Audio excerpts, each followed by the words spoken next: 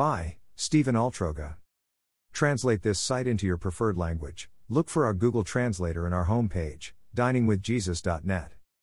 Traduce este sitio en tu idioma preferido. Busca nuestro traductor de Google en nuestra página de inicio va, diningwithjesus.net. Pastor Chris White says to all of you, hello my friends. May the Lord bless you today. Hola mis amigos. Que el Señor los bendiga. Why does God say, my grace is sufficient for you? And what does it mean that God's power is made perfect in weakness? It's kind of weird, right? What does my grace is sufficient for you mean? Answer, it means that God chooses to display His power in us by sustaining us in our weakness. Think about all the ways God displays His power. He controls the raging, torrential storms and the crippling droughts. He causes dictators and kings and presidents to rise and fall. Occasionally, He puts the laws of nature in detention and does the miraculous, like when a woman is healed from terminal stage 4 breast cancer. God isn't like the insecure, overly pimpled high school bully who constantly feels like he needs to establish his dominance. He's quite confident in His power and has an infinite variety of ways He can flex His figurative biceps. Throughout Scripture, God makes it clear that we should have a healthy fear of the Lord. All of this makes God's preferred method of showing off His power rather strange. God's grace is sufficient, and His power is made perfect in weakness, brokenness, weariness. When Paul begged God to take away his thorn, whatever it was, God said this to him. But He said to me, my grace is sufficient for you, for my power is made perfect in weakness. 2 Corinthians 12:9. Why does God use our weaknesses? This verse is one of those scriptural double-take, spew the water and surprise moments. It doesn't make sense on the surface. God could have delivered Paul and said to him, my power is made perfect in my deliverance. He could have said, my mighty deliverance is sufficient for you. But He didn't.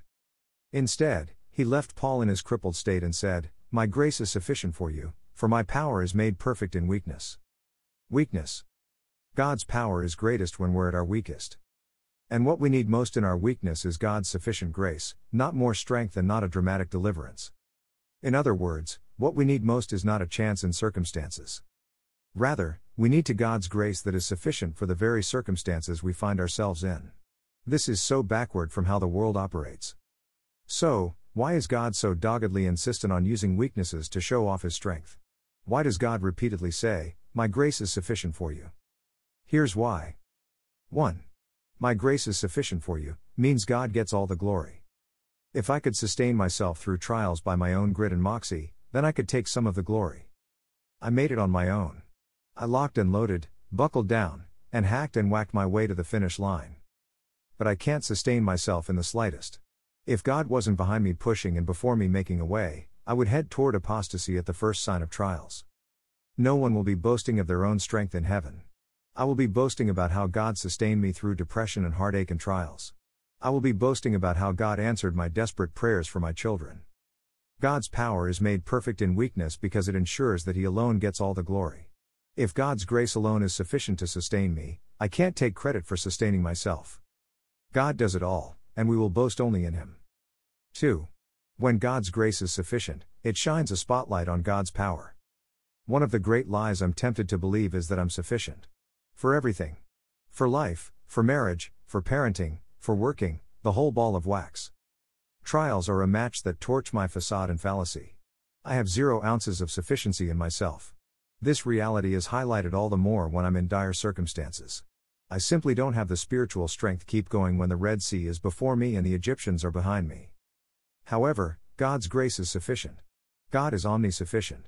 Sufficiency and strength and power course through His being, and He is able to keep me through the bleakest struggles. When I'm up against the wall, it forces me to cry out, God, only Your grace is sufficient to sustain me. And when He delivers me, His power, not mine, is put on full display. 3. My grace is sufficient for you, highlights the glory of His deliverance. God loves to deliver His people when the stakes are highest and the odds are the worst. He loves to come through in Hail Mary, do or die, Helm's Deep is surrounded, situations. God wouldn't let Gideon use 30,000 or 3,000 men. He carved his army down to a measly 300 men, making the odds of victory so unfathomably small that only God could bring deliverance. Goliath was an executioner armed with a colossal sword and spear. David was a shepherd boy attacking with a sling and a few rocks. Only God could snatch victory from the jaws of this defeat. God's power is made perfect in weakness because it shows that God and only God can deliver. We don't have the power to rescue or deliver or save. But God's grace is sufficient to do all those things. 4. If His grace is sufficient, it forces us to trust in God alone. In 2 Corinthians 1:8-9, Paul recounts one of his darkest moments. For we were so utterly burdened beyond our strength that we despaired of life itself. Indeed, we felt that we had received the sentence of death. But that was to make us rely not on ourselves but on God who raises the dead. God allowed Paul's circumstances to become so bleak, so dire, so desperate, that he felt as if he had received a death sentence. From Paul's perspective, death appeared to be imminent. Why would God let things get so horrifically bad? Why would He let Isaac get all the way to the altar? Why would He let Daniel actually be thrown into the lion's den rather than rescuing him beforehand? God wants His people to know that He alone is their hope. God leads me through the valley of death so that I'll trust in Him alone. So that I'll cling to His sufficient grace. So that I'll give up the ludicrous charade that I can go it alone. 5. Because God's grace is sufficient, it deepens my trust in God. When things get really bad, I start playing out various scenarios in my head.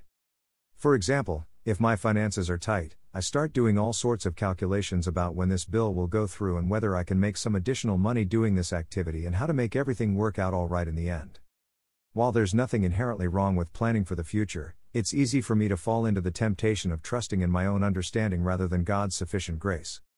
I think this is why Proverbs exhorts us to trust in the Lord with all our hearts and not to lean on our own understanding. When I lean on my own understanding, I'm failing to trust God, whose power and ability to deliver are far beyond my understanding. When I trust in the sufficiency of God's grace, I truly can be anxious for nothing. When God does intervene and rescue me, it becomes abundantly clear to me that it was not due to my magnificent strategizing, but His glorious, sufficient grace. Power made perfect in weakness. Because God works powerfully in the midst of our weaknesses, we can agree with Paul when he said, "Therefore I will boast all the more gladly of my weaknesses, so that the power of Christ may rest upon me." We may be weak and feel like we have a thorn in the flesh, but Christ is strong. His power sustains us and keeps us, and we can rely on Him. Charles Spurgeon said, "Let us lean on God with all our weight.